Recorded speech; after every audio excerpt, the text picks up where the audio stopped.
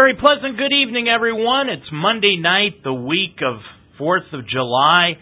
We're halfway through the Major League Baseball season, and a team that you wouldn't expect out of Ohio is in first place at this point in the Major League Baseball season. Good evening. I'm Dave Mitchell. Glad to have you along tonight on the Ohio Baseball Weekly Show. We're going to kick back and talk about the first place Cleveland Indians and the third place Cincinnati Reds, and we're going to bring in our Reds resident expert, easy for everybody else to say but me tonight, evidently, Mark Donahue. Mark, good evening. You know, Dave, it's good news, bad news when you make a prediction, and unfortunately, the team that you made the prediction on lives up to expectations. At the beginning of the year, I had the Reds third in the Central Division, and they have a firm grip on third, unfortunately. And we'll talk about a little later, but I don't think it's going to get much better unless the Reds can acquire some more hitting.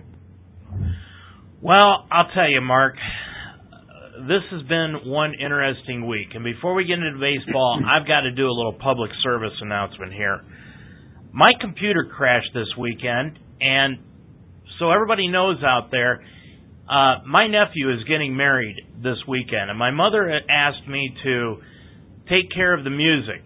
Well, Mark, let me tell you, one of the songs that she requested for this weekend was the Chicken Dance. So when I went searching for the Chicken Dance online, I found it, of course. I Googled it, found it, clicked on the Chicken Dance, and immediately what came up on my browser was the Chicken Ranch. Now, imagine my surprise, and if anybody would have been here looking at me, they would have seen it, because immediately my webcam pops on. It takes a picture of me going, oh crap, and a big screen comes on my computer saying, FBI has caught you in a criminal activity. Put $200 into a money pack card and we'll release your laptop. Well, immediately I knew that I was in deep trouble, because that virus, I'll tell you, Mark, if you ever get that FBI virus, it just attaches to your computer system and it just eats away at it. And I eventually just had to go ahead and reformat my entire hard drive on my laptop. So unfortunately, I've pretty much lost everything with the exception of the material I put together to argue with you tonight on Mariano Rivera. Well, and obviously, given the fact that you're operating from a position that is erroneous as it relates to him, you needed all the information you could get. So I'm sorry you lost it, because you need that to enforce a very weak argument. Well, just word to the wise, anybody who ever goes looking for the Chicken Dance, be prepared for the Chicken Ranch and the FBI to come knocking at your door. But nonetheless, that was my weekend. This is the halfway point of the baseball season, and Mark and I are going to go through our awards for both teams, the Reds and the Indians. And Mark, I got to tell you, before we get into everything, like I said at the top of the show, one of the teams, the Indians, are in first place as we hit July 1st, and I think if you would have polled either one of us, and probably a lot of our listeners, if you would have asked which team at July 1st is going to be in first place, the Reds or the Indians, probably 90% would have said the Reds. Yeah, I think so, and it's unfortunate for the Reds. As they were talking about the game tonight, the Reds are ahead 8-1 right now over the Giants, but the Reds are playing in a pretty tough division, and they would be, with their record, they would be in first place in just about every other division in baseball. But Pittsburgh refuses to lose. They may not lose again the rest of the year, and the Cardinals are being the Cardinals.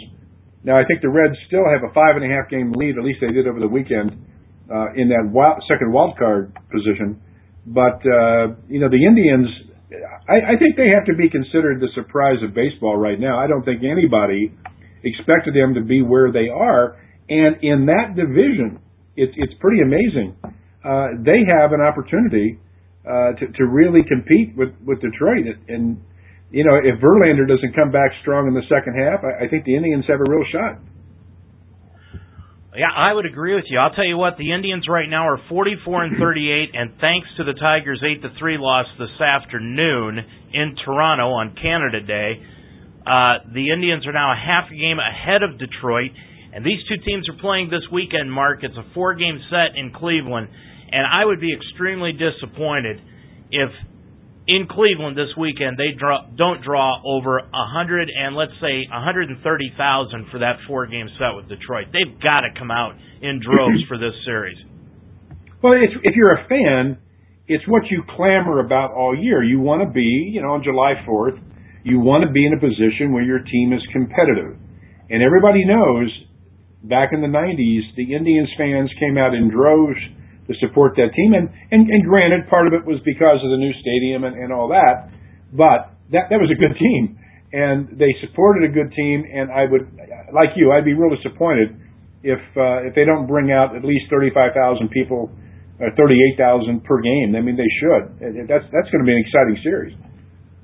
Okay, the first question I've got for you tonight is how does Major League Baseball schedule their games? And the reason I ask you this is because the Indians were rained out in Chicago earlier in April. So they scheduled a doubleheader for Friday.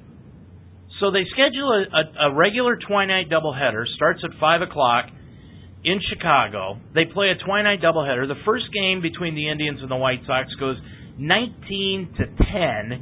The second one, the Indians win 9-8. They play until almost 2 o'clock in the morning. They get up the next day and play an afternoon game at 4 o'clock, and then they play again an afternoon game on Sunday at 2 o'clock, and both teams have the day off today. Why didn't they schedule a Sunday doubleheader? Oh, because the unions don't want that. They abhor doubleheaders. The teams don't like it because they don't draw as well typically for a doubleheader. And so unless there is a scheduling, something mandatory in the scheduling where you have to get it in, they don't want to play a doubleheader. Well, that's why I was asking. Why did they schedule it on Friday? Why didn't they do it on Sunday? Oh, who knows? I mean, it's well. First of all, I'll tell you. I think I figured out why. If there's going to be another rainout, you want it to be later in the series. So in other words, if they would have played on a single game Friday, a single game Saturday, and then there's a rainout on Sunday, you lose 2 games. If there had been a rainout on Friday, they could have made it up with 2 doubleheaders on Saturday and Sunday. That's the best reason I've heard so far. Yep, that makes a lot of sense. Okay. All right, I'll accept that until we get to the Rivera argument later on in the Ask Us show. Hey, the Indians were 6-2 this week, Mark, and on this 9-game road trip where I said last week I'd be happy if they went 5-4, they're already 6-2, and they've got 3 games coming up this week. They've got tonight off. They've got 3 games at Kansas City tomorrow night, Wednesday night, and Thursday afternoon. So, like I said, the Indians are playing some great baseball, and even with that 8-game losing streak that they had in June, Mark, they still finished the month of June above 500 at 14-13.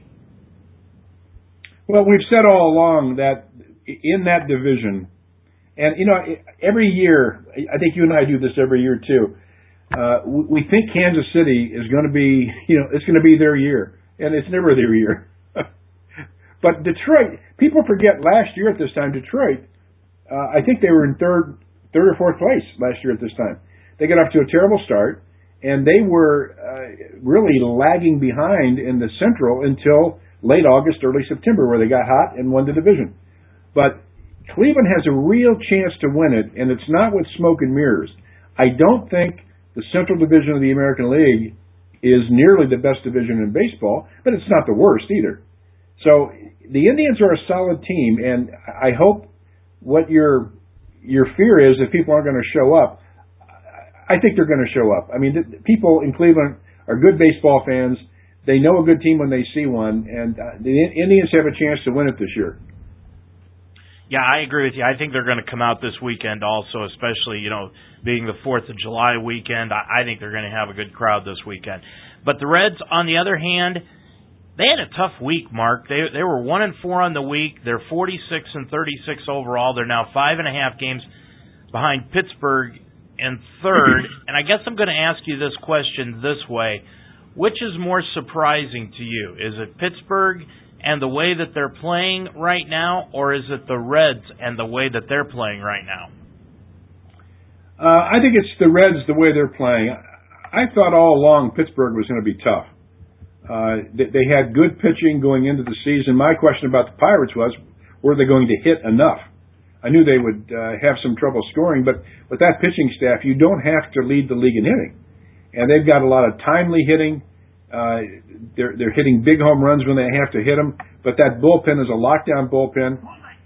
And the Reds just have a heck of a time trying to keep up with them because of where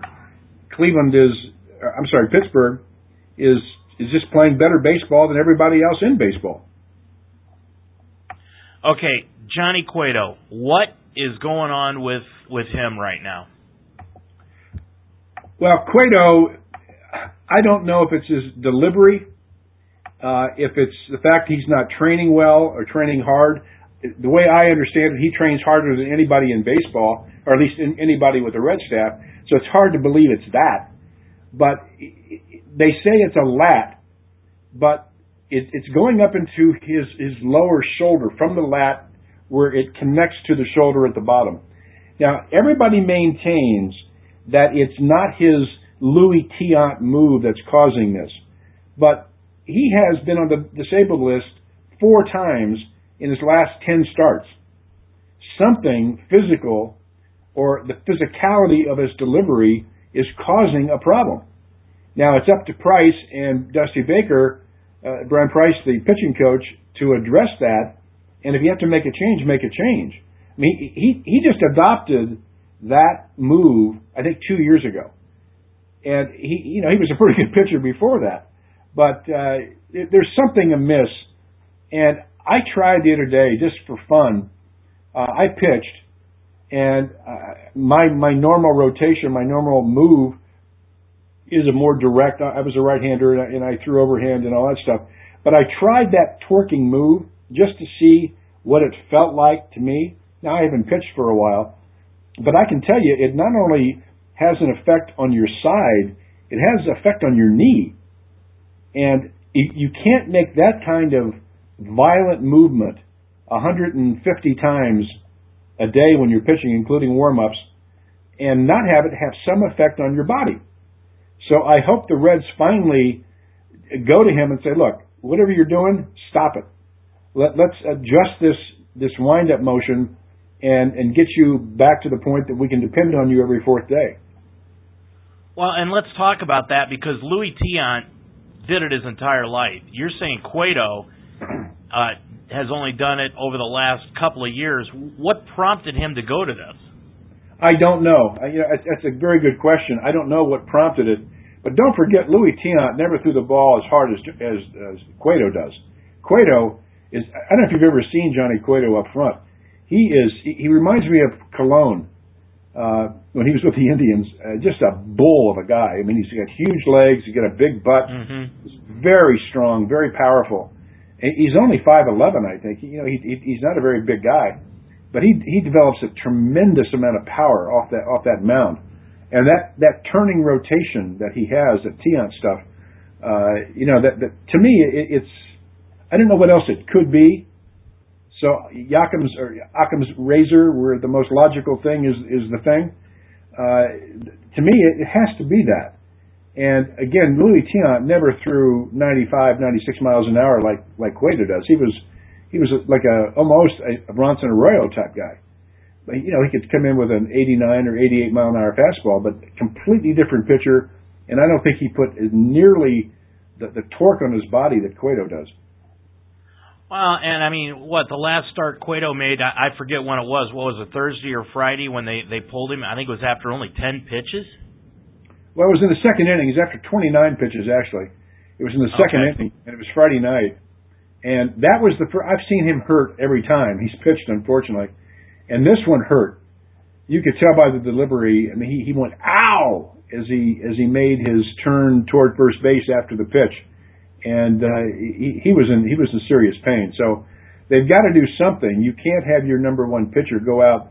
This is the 3rd time he's been on the DL. We're not even we're not even to the All-Star break yet. So if the Reds are going to compete, they have to have a healthy Johnny Cueto, and I don't see him being healthy for a while.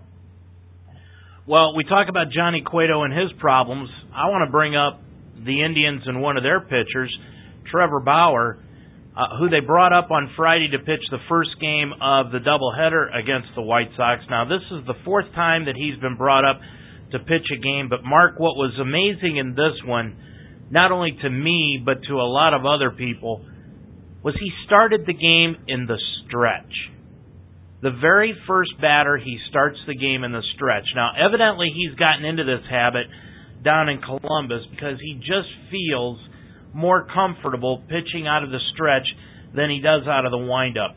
We're starting to see the concerns that not only Arizona but the owner and a lot of other people out in Arizona had, and the reason that they traded him. This guy's got $1 million arm and what appears to be about a 10-cent head. Why would you start a game out of the stretch? You got me. Although a lot of pitchers, I mean, I'm just trying to think who the other night. Oh, it was Hugh Darvish for Texas. He has an abbreviated windup that one could say looks like he's pitching from the stretch. He doesn't have that. And very few pitchers today have what you and I used to call a windup. They take a step back and they throw. So I don't know. Maybe he believes he can control his pitches better out of the stretch. But has he been pitching out of the bullpen? No. He's been a starter the whole time. He hasn't come out of the bullpen yet this year, even in Columbus. Yeah, I was going to say, maybe if he was doing some bullpen work in the minors to work on his stuff, maybe that's an explanation. But it's just a matter, how's he throwing? Not good. I'll tell you, Mark, he's got a problem, and it's between the ears. It's not in his arm. He's got a live arm. His ball moves all over the place. He's just got a problem between the ears where he just won't listen to anyone. He's got his own ideas on how he's going to pitch and how he's going to do things, and it's starting to become apparent why Arizona got fed up with him very, very quickly. Well, he's the kind of kid that needs the mentoring of a senior guy on that staff in Cleveland, and I don't know who that would be. That's a relatively young staff. But typically, there'll be somebody, even on another team, that will pull him aside and say, look, you idiot, you're going to pitch yourself out of this league if you don't start doing this. And hopefully somebody can reach this kid, because I saw him pitch last year for Arizona, and he's got lightning in that arm. He really does. And it would be a shame not to have somebody reach him and turn that kid around, because he's got all the physical talent you need. Yeah, I would hate to see him blow it too, but somebody's got to be able to get through to this kid. Hey, Mark, two players I want to particularly focus on tonight, one on each team, and let's start with the Reds. Jay Bruce in June just clobbered the baseball. .294 batting average, 10 homers, and 21 RBIs. He's really come around. And he's got 2 hits tonight. He got a single and a double, and he's you know what he's doing? He's not trying to pull everything. And I don't know if it's because he may be going through that stage where I call it getting naturally strong. You can pump up when you're a kid and you can lift weights and you get strong and your bat speed's good. But there's something to be said about a guy who, he's 28, 32, 35 years old, whatever it is. They get naturally strong and they don't have to load up to hit a ball 450 feet. This month, I've seen Jay Bruce hit balls 450, 470 feet, and when he swings, it looks like it's going to be a fly ball to center field, and the ball just erupts off his bat. He is getting very strong, and it's interesting when you compare him now to Joey Votto. He's stronger than Joey Votto, and Joey Votto's a pretty strong dude, but I think Joey Votto is still suffering the setback from last year on that knee surgery. I'm not sure he's 100% back yet. But I'll tell you, Jay Bruce, if he can hit 275, 285, he's going to hit you 45 home runs and drive in 110 runs for a long time. He's that kind of stupid strong. And right now he's hitting with confidence. He's going to left field. He's not trying to pull everything. And people forget he's only 25 years old. I mean, it's unbelievable. He's a young man. And he's already been up 6 years, and people forget. They think he's 30, 35 years old. Yeah, and I've told you this before. It's a pleasure. Well, at least Saturday night it was a pleasure to actually be taking my mind off something that had to do, unlike with my computer, but to listen to Tom Brenneman do a baseball game. And he was doing the Fox game, and we had the Reds up here on Saturday night. And the one stat that they put up on the broadcast was that in the first, I believe it was 34 games, Jay Bruce had hit one home run, and in the last 43 or 44 ball games, he's hit 17. Well, that's going to lead me to a soapbox statement here about the Reds. If Jay Bruce had somebody hitting behind him, and I will throw out a name, Giancarlo Stanton. If they had a Stanton hitting behind Jay Bruce would hit 50, 55 home runs. Jay Bruce has nobody hitting behind him, and he's still doing this. And he's hitting fifth in the lineup. And the Reds have to do something to bring in some right-handed power onto this team to play left field. And I saw an article today by a blogger, I forget from where, but they said that the Reds have sniffed around Stanton. And I don't know how much they have to how many more times they have to be shut out or shut down to realize they need another bat. They need a bat badly. And they've got, and he's only $7 million a year for the next 2 years, so it's not a money issue. The Reds have to go out and get another bat, and I would love to see what Stanton would do to that lineup. And particularly, I'd love to see what he would do with Jay Bruce. Well, and another thing they brought up was the fact that when Phillips was hit against Pittsburgh in the forearm, he's really had a tough time at the plate. And in June, he batted only .209, but when I was looking at the stats, Mark, what I found still outstanding for Phillips is the fact that not only did he hit .209, which isn't good, but he still drove in 17 runs in the month, so he's still doing his job as the cleanup hitter. Yeah, he has a couple hits tonight, and Marty Brenneman said earlier today that it appears that he's getting his swing back. And he does the same thing that Jay Bruce does. When those guys go into funks, it's because they do go on a power surge, and then they start pulling everything. And what makes Brandon Phillips such an effective hitter when he's hot is he goes to right field, and particularly right center field. He has the ability to push it over there with power. But then he'll hit a couple home runs, and he gets homer happy. And the same with Jay Bruce. Jay Bruce hasn't hit a home run now in what, a week or 10 days.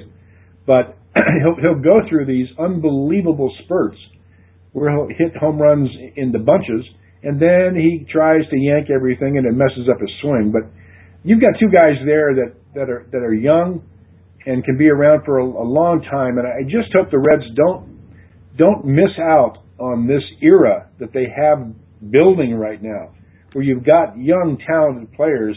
If they just go out and get one more or two more, they're going to be assuring themselves of the playoffs for the next 4 or 5 years. Well, and I want to get into one more thing about the Reds before we move over to this player on the Indians. Mike Leake had 3 wins in June, which led the staff, Mark Latos, although he may have pitched the best baseball for him, and he had 2 wins. But over the last week, when they've only gone 1-4, I should say, it seems like the starting pitching has been troubling. Is that the case? Well, they had one bad outing, but yesterday Latos pitched a great game, gave up only 2 earned runs. Leake, I think the night before, gave up only 1 earned run. And on Friday night, I've forgotten now the score on Friday night, but I think they got hammered. But Homer Bailey is the guy who's been really the weak link in that rotation.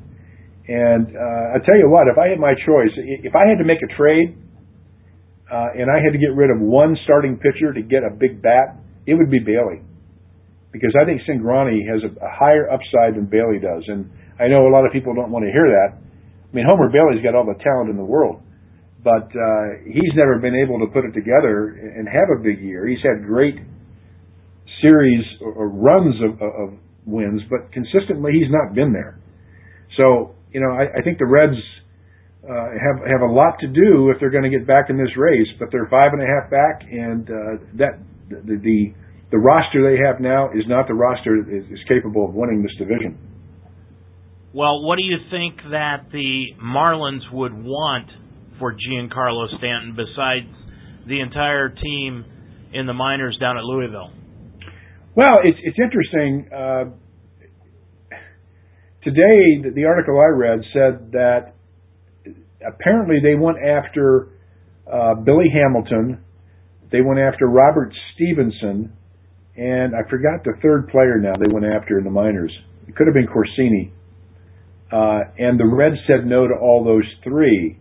But the article was quick to point out that the Reds have a lot of other talent besides those three that you could, in the lower minors, guys that are really playing very, very well, that you could, put together a trade with the Marlins and bring them 4 or 5 guys from the minor leagues that are legitimate ball players. I mean, right now the Marlins, they don't need major league ready players. I mean, that's why they get rid of Stanton. They don't need him. They're going to be in last place no matter what. So what you want to do is get 3 or 4 studs in a trade. And the question is, do the Reds want to risk what I think, a trade which I think, like the one they made for Chu, which in my opinion is not going to be a good deal. I mean, Gregorius, I think he's going to be an outstanding shortstop. And, Chu has really slowed down. He's sitting in the low 260s now. He's absolutely helpless against left-handers. And you gave away a lot to get Chu, and I hope the Reds don't get into this habit of giving up a lot of talent, and emptying the shelves, because they did it the year before when they traded 4 players for Matt Latos. Now, Latos has been lights out, but you run the risk of depleting your system if you don't make a wise trade when you're looking for that 1 or 2 players that can get you over the top. Well, let's move over to the Indians, and the player I wanted to bring up tonight was Jason Kipnis, who not only is the American League Player of the Week, but he's probably going to be the Player of the Month. Mark, he hit .420 in the month of June, had 4 homers, 25 RBIs, and was 9 for 9 in stolen bases. This kid has really come into his own and playing some outstanding second base. And I know yesterday in the final game against the White Sox in the final game in June, Terry Francona sat him for that game, and I think he wanted to be out there. It's funny, when I saw the Indians play the Reds, the thing I noticed most about Kipnis, and he was not as hot then as he is now, but I kept thinking, boy, what a quick bat. What a quick bat this kid has. He's quick and he's short to the ball. For his size, he's got a lot of power, a lot of pop. But he squared the ball a lot in that series against those 4 games against the Reds. He was just, right on, even if he didn't get a hit, you can tell a guy, he might go 2 for 8 in the series or 2 for 12 even in the series, but he hits line drives and he's hitting sharp ground balls and they just didn't get through. But I really like his physical makeup, and he seems to be a kid, unlike Trevor Bauer, who's got a pretty good head on his shoulders as well. Yeah, he's grounded. He's really hitting the ball well. Matter of fact, what's really ironic, Mark, is they started the season with him hitting third and Cabrera second, and with Kipnis not hitting, they flip-flopped him and went with Cabrera. And then when Cabrera got hurt, they moved Kipnis back into the third spot, and now they're back to the original lineup they had with Kipnis batting third and Cabrera second, and it gives them, when Bourne's in the lineup, a left-handed hitter leading off, a switch hitter batting second, a left-handed hitter batting third, and then a switch hitter in Swisher batting cleanup, and then you've got Santana batting fifth, who's also a switch hitter. So really an opposing manager can't bring in and play the lefty-righty against any of those guys because he's in trouble. They've got so many switch hitters in that top 5. The only weakness I see, and again, I'm talking in the context of the Indians not only getting to the playoffs, but getting deep into the playoffs. Number one, I think they need another starter at least the middle of the rotation. And I'm just wondering if Cliff Lee would ever make a reappearance with Cleveland, because he might be the difference maker for Cleveland. But secondly, I think they need a true number 4 hitter, and I don't think it's Swisher. I like Swisher, but I like him number 2. I like him number 6. I don't see him as 4 or 5, and I don't see him as 1 or number 1 or 3. But I think he's miscast at number 4. I just don't think he's that kind of power hitter. He's a good hitter, and I'd like him in a tough situation. But if the Indians were to pick up a legitimate number 4 hitter and go out and get another starter that they can put in to top that rotation, I tell you, with that lineup, they're going to score runs. And with the defense they've got, and the other thing I really love about the Indians that I hate about the Reds, the Indians have speed and they run and they take the extra base and they can steal you a base. The Reds can't do that. Well, I'll tell you what, you're absolutely right. They need a number 4 hitter. I don't like Swisher there either, but he's doing about the best that he can. And it's funny you bring up Cliff Lee because they were talking about that on the radio today. And the one thing about Cliff Lee is he has got such an enormous contract that somebody is going to have to eat. It's not so much this year, Mark, but it's the next 2 years where he's going to be making $25 and $26 million over the next 2 seasons individually alone. I can't see the Indians taking a bite on a contract like that. So I would say Cliff Lee's probably out. Maybe the Yankees, maybe the Red Sox. But I don't think the Indians are going to take a bite out of him. But that doesn't mean that they can't go out and get a lower-level pitcher. Maybe somebody like a Kyle Loesch or somebody like that they looked at earlier in the spring. I could see them bringing in somebody like him. Well, I heard an interesting comment today. I don't know how accurate it was. It was kind of off the cuff. That, Bronson Arroyo is in the last year of his contract. And he's making $14 million this year. And the Reds are not going to re-sign him, I'm quite certain, unless he takes a big cut, or he wants 3 years of $13 million a year.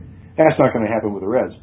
But the Reds, if they're not going to be in this thing, you can see them being in the next 2 weeks, whether they're going to be a buyer or seller is up in the air. I mean, this team is 5.5 games out, and they have a shot for the second wild card spot.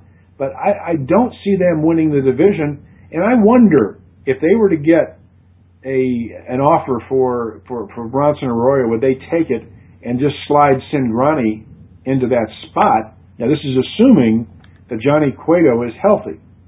But it's going to be fun. I mean, when the Indians and the Reds are both in it like they are now, the trade deadline becomes an exciting time of the year. It really does, because these teams have a chance to meet in the playoffs, and that'd be great. I mean, just you and I could really have some fun then.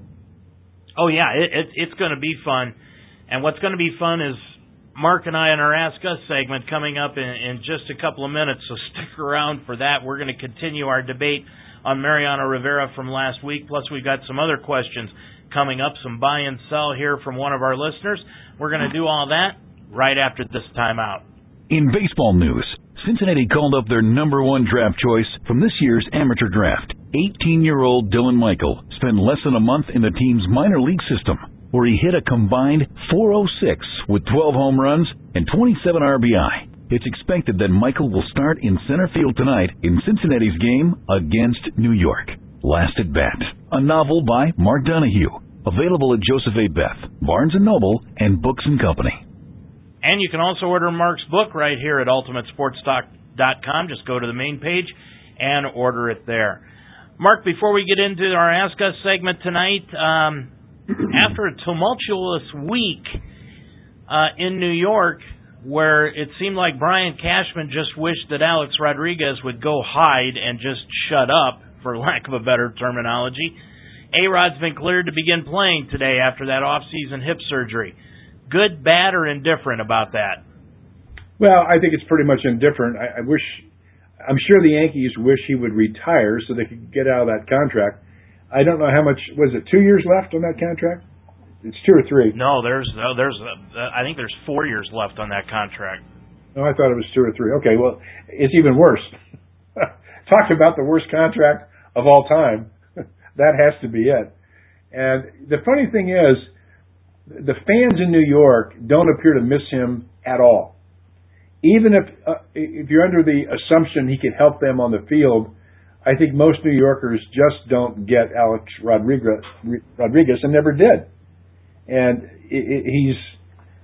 he convinced the owner of the Texas Rangers back in the day to give him a contract that is so unbelievably overpaying him. You wonder what the guy was smoking when he made that decision to do that deal. So if he comes back, where are the Yankees going to play him? if he comes back? DH? From what I've heard, he's gonna play third. But I've also heard a story, Mark, that he is really getting scared about this steroid scandal investigation and what Major League Baseball may or may not do to him. Almost to the fact where I read the story last week that his plan could be to go to the minor leagues here this week and decide that his hip just is never going to recover, and he could literally retire and not worry about that contract, because then the Yankees would be able to invoke the insurance on that contract, and they wouldn't be out, the insurance company would, and A-Rod would still get paid his money. Well, that's the kind of thing. I wonder, though, if you're suspended from baseball, I guess it's only, for 100 games for your second offense, then nobody has to pay you anything. You don't get paid when you're suspended. Of course, that would only be for 100 games if that's a second offense. But I don't think he was ever found guilty of anything. Just a lot of innuendo and rumor with regard to A-Rod. So it's a sad situation where those guys in that era, Roger Clemens and others, it's interesting. The guy who is who's your DH for the Indians? Yeah. Well, it's either Jason Giambi, who does it sometimes, or even Mark Reynolds. Well, Giambi was accused of steroid use, and he admitted it. And it's all over. I mean, his comment was, I took something at the time that was not illegal. I stopped taking it. I shouldn't have done it. And life goes on. It's when you lie about it that you get in trouble. And that's what those other guys did. Now, it looks like Clemens beat the rap. I don't know if they're going to charge him again.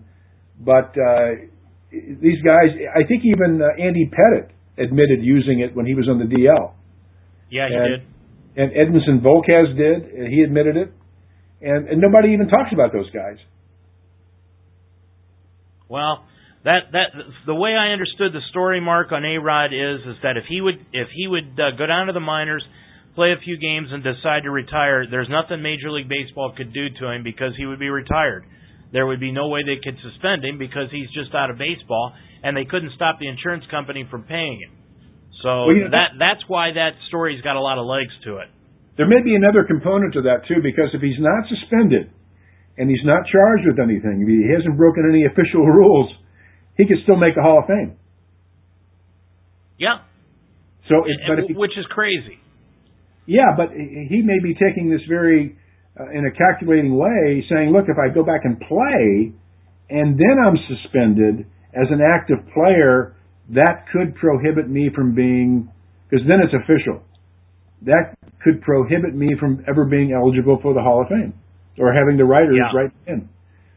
And it probably would. Well, let's get into our Ask Us segment. And, of course, what started all the controversy last week was when Sandy asked us about how valuable is a closer.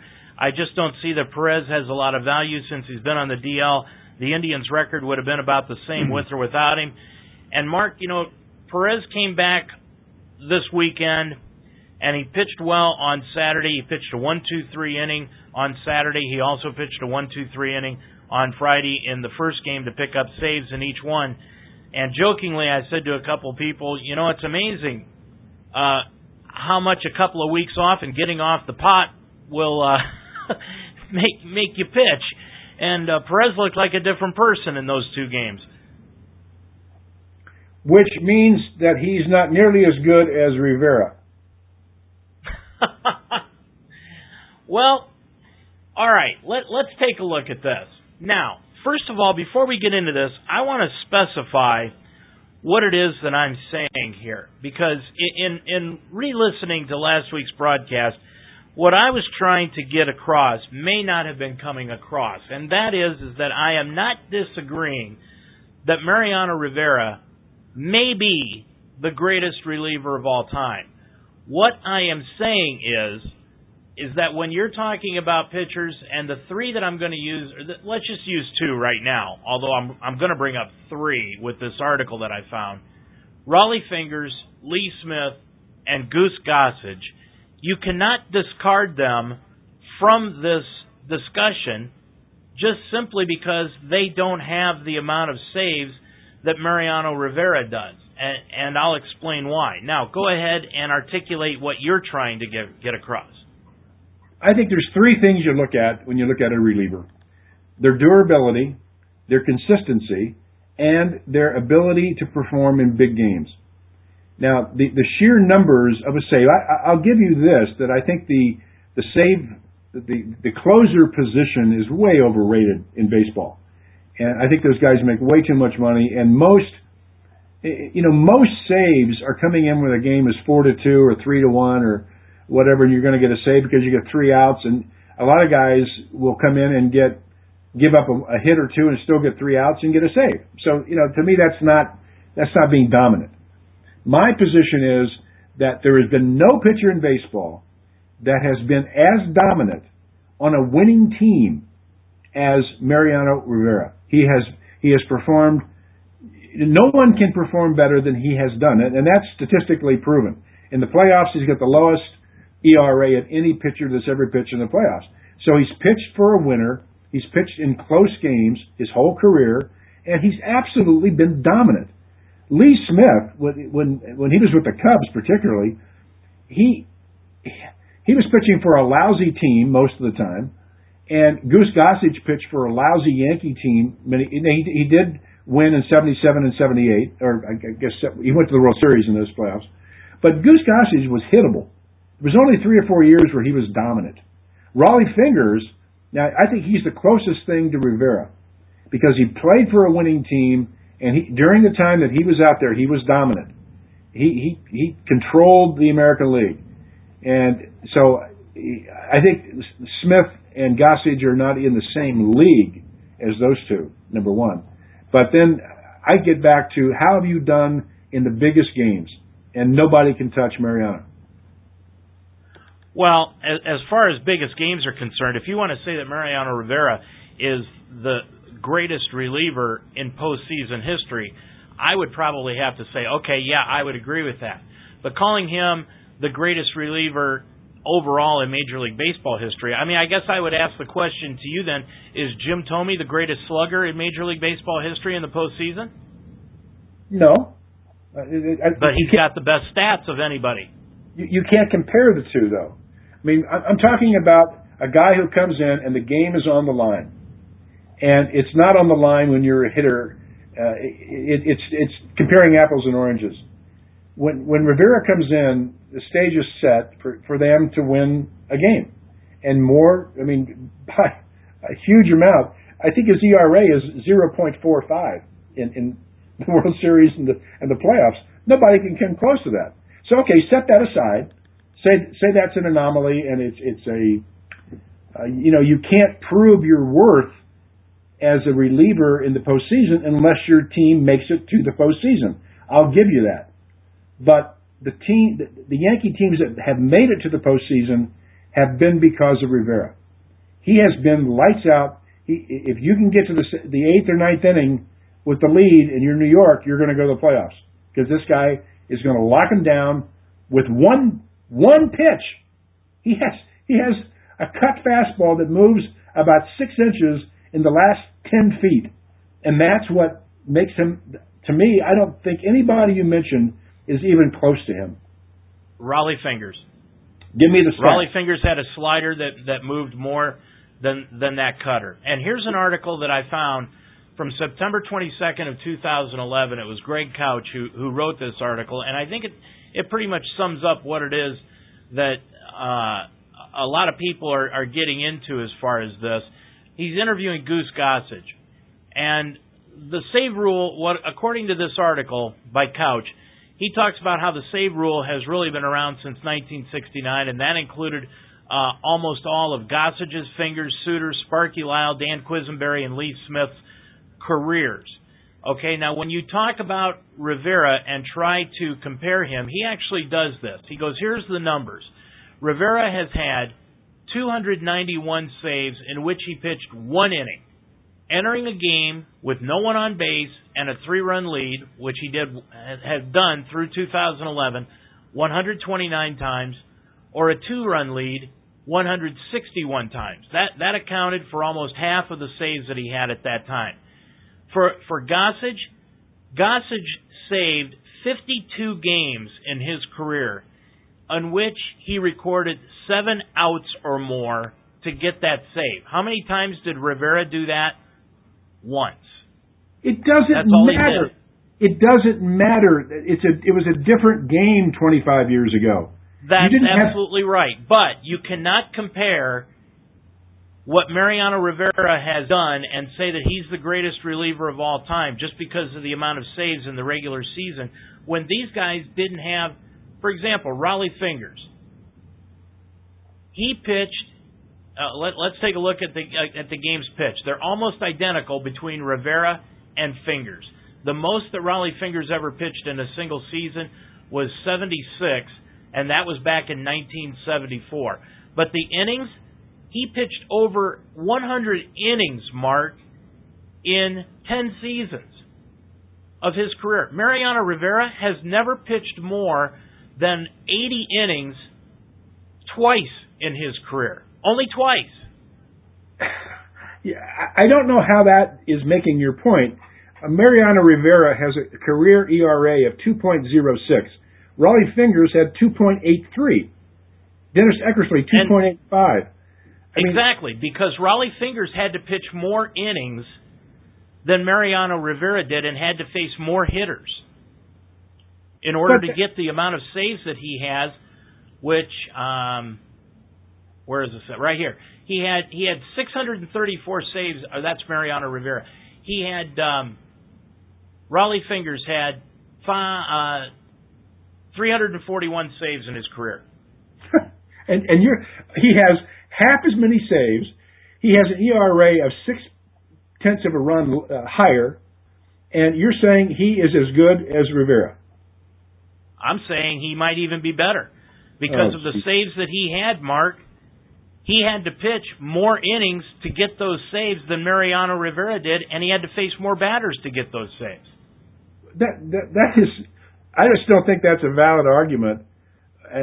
When he's only blown 65 saves in his entire career, Gossage blew 97 saves, Suter blew 90 saves, and those guys. I mean, he's pitched in as many games, he has fewer saves, lower ERA, more saves, fewer blown saves. How else? I mean, how else can you measure his greatness than just looking at the numbers?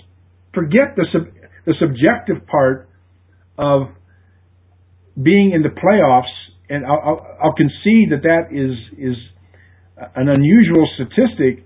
But everything about him statistically proves, without any question, that he's the greatest. The only argument you have is that 40 years ago, things were different, and you didn't have an 8th-inning guy, you didn't have a 7th-inning guy, you had a guy who came in out of the bullpen, and he might pitch to 6 batters instead of 3. That's your argument. And I just don't think my argument is that they actually had to face 9 batters to get they had to make 9 outs to get a save. No, that's not true. Very few. No, it is true. That you had, in order to get a save back in the 70s and 80s, Mark, you had to pitch from the 7th inning on. You had to record 9 outs. Are you sure about that? Yes. You are? Yes. Because I don't think that's true, but if you say it's true, I'll believe you, but I don't think that's true. I don't think that's an accurate statistic. I think we've beat this dead horse about as much as we can, and it's time for us to get into some of what the fans want to hear, which is what our awards are through the midway point of the season. So I think we'll just move along on this argument because neither one of us are going to change our minds. Go ahead. So it's the halfway point of the season, Mark. Who's your most valuable player for the Reds? Well, it's a tough question because everybody's underperforming, but I would say it would have to be Mike Leake on the pitching side, and on the hitting side, Joey Votto. Joey Votto has continued to He's hitting almost 330. He's hit 15 home runs. He's driven in almost 40 runs. He's the guy, and he's still the guy. Jay Bruce had a great year, but Joey Votto gets pitched around more than any hitter in baseball, and he's still putting up great numbers. But I think on the pitching side, Mike Leake has been a tremendous surprise. 2.58 ERA, and he's been in every game he's pitched this year. How about the Indians? So you just jumped ahead, and the Cy Young Award winner for the Reds would be Mike Leake? Yeah, I think he's so far, without question, he's the guy. Well, the MVP, I think, on the Indians, I think it's fairly easy to pick this one, is Jason Kipnis. This guy has just played some outstanding baseball. I mean, the first 3 weeks of the season, he had people wondering why he was even on the team, and maybe it was time for him to go back to Columbus. But again, Terry Francona's patience has proven to be warranted, and Jason Kipnis, I think, is the MVP of the Indians so far. The Cy Young Award winner for the Indians, I'd have to say, without a doubt, is Justin Masterson. He's proven to be the number one pitcher that they have looked for throughout the last couple of years, and he proved it yesterday, especially when he threw 120 pitches and shut out the White Sox for the second time this season. Who do you see as the most improved Cincinnati Red this year through the first half, Mark? Well, that's a very interesting question, because right now the Reds don't have anybody that's improved over last year. Statistically, everybody is down, and I can't look at, I would go back to Mike Leake as the most improved player on the team, if you include pitching in that. But on the offensive side, the Reds just have nobody that has stepped up and improved over their statistics of last year, other than Jay Bruce. But it's marginal. I mean, he's been solid the last 2 years, so you can't say he's most improved or the biggest surprise or however you want to put it. So that's a good question, and I would go back to Mike Leake. I don't think anybody would think he would be pitching as well as he is pitching right now. As far as the Indians are concerned, I've really got three of these guys, and it's tough for me to pick one. I think Cody Allen out of the bullpen has been a real pleasant surprise. He could be the closer in training for this ball club and has pitched some good baseball at a time when Vinny Pastano and Chris Perez were down on the DL. Of course, there's always Jason Kipnis. I don't think anybody envisioned him playing as great a baseball as he has. And I got to put in there Mark Ubaldo Jimenez. I think Jimenez has really, even though his record doesn't show it, he has battled. I've got to give the guy credit. He keeps the team in a ball game and gives them a chance to win. So I think if I was had a gun to my head or I was backed up against the wall, I think I'd probably say that Ubaldo Jimenez is going to be my most pleasant surprise for the Indians so far in this first half. What's your worst surprise on the Reds? I think Todd Frazier. He's had a big night tonight. He's had a couple hits and drove in 3 runs, but that's been the very wide exception to him. And I think you can't say it's a surprise or underperforming in left field because you lose your number 4 hitter. But Todd Frazier, he has so many holes in that swing. And, if you throw one up there at 88 miles an hour down the middle, he'll hit it a long way. But Major League pitchers don't do that very often. I think the Reds have to make a decision. If he's going to be your long-term solution at third, he needs to go under some hitting tutelage between now and next year. Well, as far as the Indians are concerned, I've got 2 players that I kind of juggled on this. One was the catching of Carlos Santana, how he has just been downgraded from a decent catcher to just a pathetic catcher. And on the other hand, I think Yan Gomes, the way that he's caught and the way that he's hit, along with Ryan Rayburn, I guess I've got to look at those 2 players as a good surprise, but I think the worst surprise is probably Carlos Santana and the way he has just gone downhill as far as he has as a catcher. I'm going to throw this out for both. Go ahead, Mark. Well, I was just going to say, picking up on your comment, Santana, when the Reds played the Indians, I was shocked about his fundamentals, just blocking the plate and his throwing and the way he handled himself behind the plate. I mean, he misses balls, and I thought maybe he just had a bad series, bad 4 games, but it sounds as if that what I saw was something you've been seeing all year. Yeah, he's got poor fundamentals behind the plate. I've never seen a catcher, Mark, get hit so much like he does, and he always drops down to one knee to catch a ball, and he just doesn't seem to have good mechanics, and his arm is strong behind the plate, but he just doesn't throw out many runners. He's only throwing out 11% of runners this year, and that's pretty bad. I want to throw this out to both clubs. We've got 2 more awards to hand out. Who do you think is the manager of the year so far between these 2 ball clubs? Is it Francona or is it Dusty Baker?